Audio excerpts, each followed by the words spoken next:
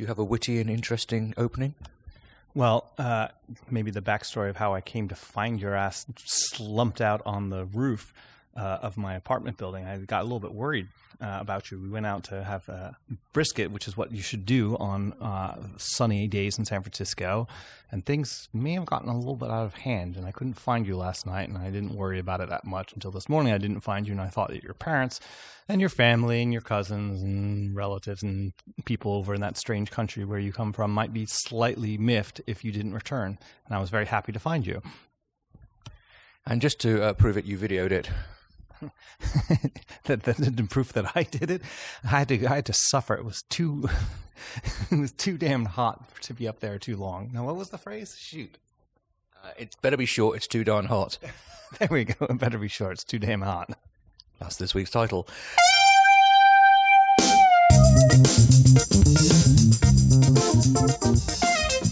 So, we're on Sunday the 18th. We're a week, 9 days past Dub.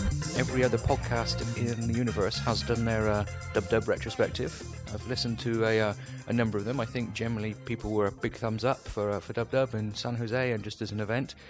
Last time we spoke, I think was the last day of Dub. We were in the podcast studio there. And you just had the accessibility review that you've been quite excited about. So you've had a week since then. All implemented? Not all implemented, but a good chunk of it, I will say. It was very, very easy to do it because I knew what to do. And as I was explaining to a colleague, somebody who actually works on the web team, is that it takes the same amount of engineering effort to do any amount of accessibility work. But the trick is to knowing what to do and when and how, and to learn a couple of tricks. Some of the things that we ran into problems with is that we use icon fonts all the time. So we have a complete icon font, so we don't ship any bitmap images in our app. And that's nice because they look crisp at all sizes and they're very easy to deal with. But you have to forget that they don't describe themselves. And so there was a section where, for instance, we do the thumbs up rating. That hadn't been made accessible. It was really embarrassing. So that got fixed. Another thing, which is perhaps a little bit less obvious, but you always have to remember that just because you can't see it doesn't mean that VoiceOver can't. And that's a pretty common mistake I think people make, is that they will hide it. Well, they will visually hide a view, but they'll do it by, for instance, setting its a size constraint to 0, for example, and so it's still visible. And so it's really obnoxious when you are using the VoiceOver cursor and swiping through, and then it lands on a completely empty item. And the tendency can be is to think, well, when you're looking at it and you can see it, it's like, oh yeah, I don't have to worry about it. It's hidden. But in this particular case, there was something I had no idea where it came from. It was one of our display pages, and it was an empty string, or rather, kind of a size 0 height string, label rather, which would normally contain a copyright message string, and it's something that we're required to do for Japan only, which is why I personally have never seen it. But VoiceOver found it, and so when you remove that and then change the order of things become a lot better. There was another section that I was particularly embarrassed on that because I spent a lot of time making it work to begin with and totally blew it on the accessibility, and it is essentially a UI label subclass for containing links. So that, for instance, you show the cast, right? So the actual names of actors in a particular title or directors of a movie, you can tap on them and see what other work that is there. And I made a very embarrassing mistake in that I added items multiple, since basically it's possible to take a label and the API allows you to set links on any bit of text that's within a certain range there. And so during the course of setting up the page, it ends up getting called multiple times, and I forgot to not include them in the array. And it was a little bit trickier to do. Boy, this is lots of detail. I hope people like this. But in the end, what I ended up doing is just checking to make sure that the accessibility container that refers to a range of text within the label, I just checked its frame to make sure that I wasn't adding it twice. And so then that way it's very crisp that you arrive on the label. And I set the accessibility label for the text label itself to be, for instance, cast, and set it as an accessibility trait of heading, so that it gives a clear idea that the items that follow are all in one particular category. So if it says cast heading, then you swipe to the next one, it will land on a string, which is the name of a person, say Jim Carrey, for instance, and then it says it's a link. So people know that they can tap on it or double tap in this particular case to see more information. So what I ended up doing is making a kind of before and after video, and I'll use that as part of an internal presentation because I think when you work at a large company, you can't possibly do all the accessibility work yourself, but you have to make it very easy for as easy as possible, I think, for other people to do it. And since most of it has to do with knowing how to do it, not knowing kind of what works and what doesn't, I think screen videos of before and after make it very, very clear because it's just blindly obvious when you see that the cursor lands on something and it's empty, or it changes state and doesn't update, so it's not clear what's happened. So a big chunk done, and I felt good about it, but there's still quite a bit of work to do. But since we ship every week, we just roll out the changes incrementally and make everybody happy.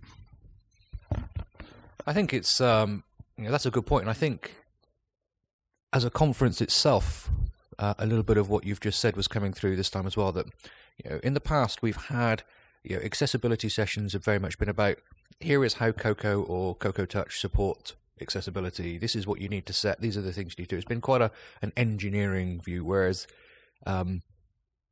it was. I found a lot of the sessions. Any session on design, for example, this year included accessibility as part of design. But so this is the toolbox you have, but knowing how to use that toolbox is something that is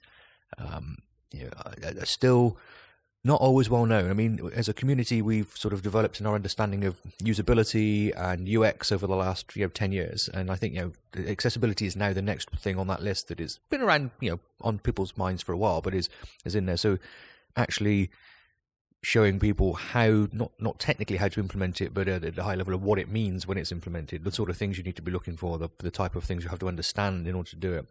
It is sort of like the next step to releasing these tools actually getting used properly. So that's really cool.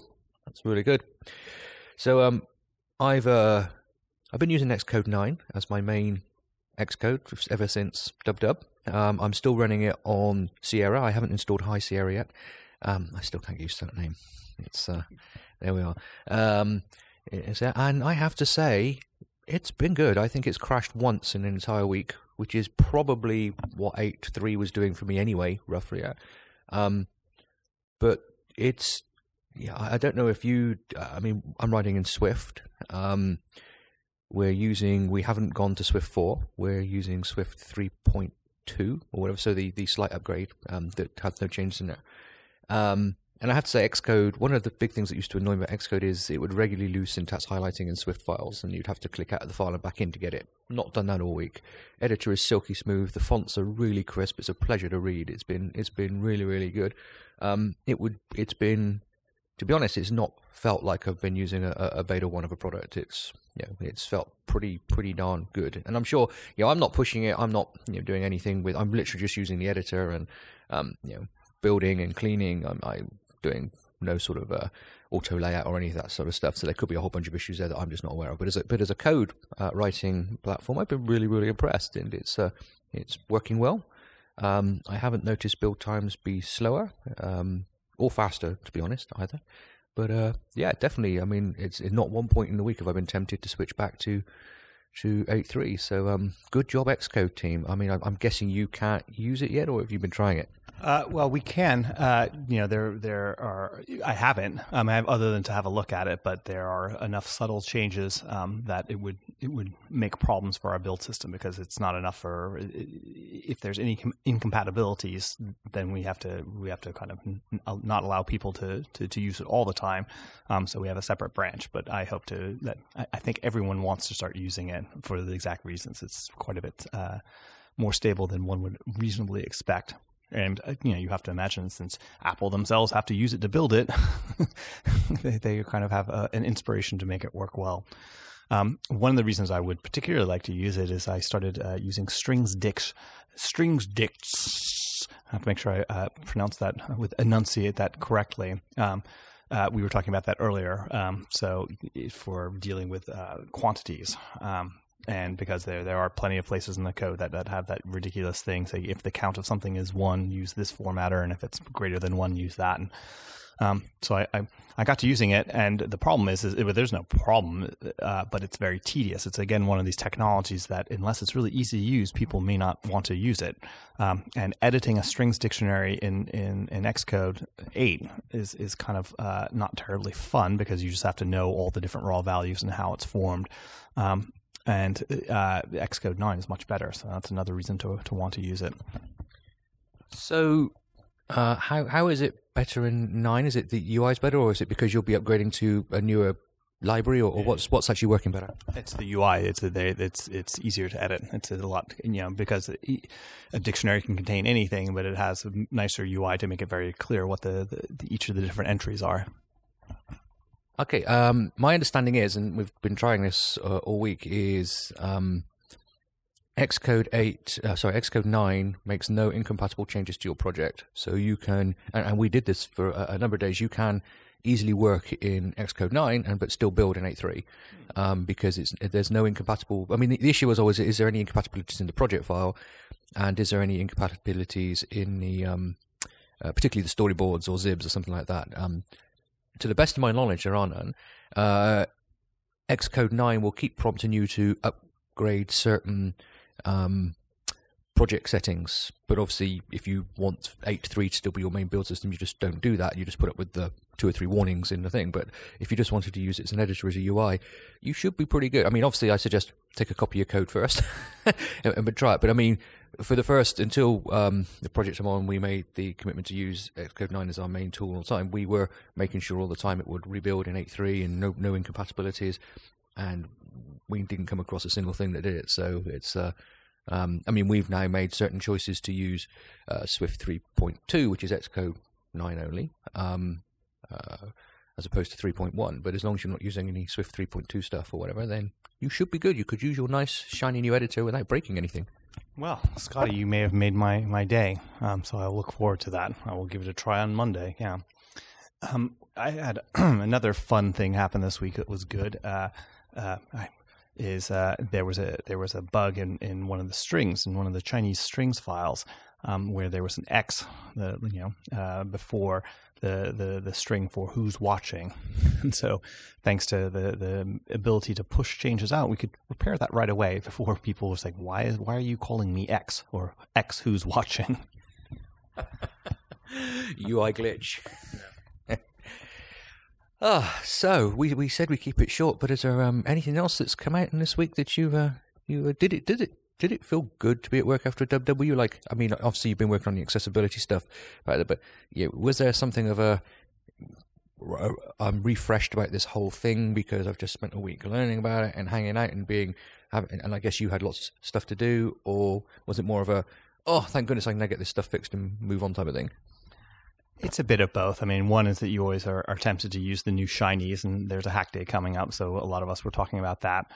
The real letdown, actually, is Saturday was this glorious party for celebrating Netflix's 100 millionth customer.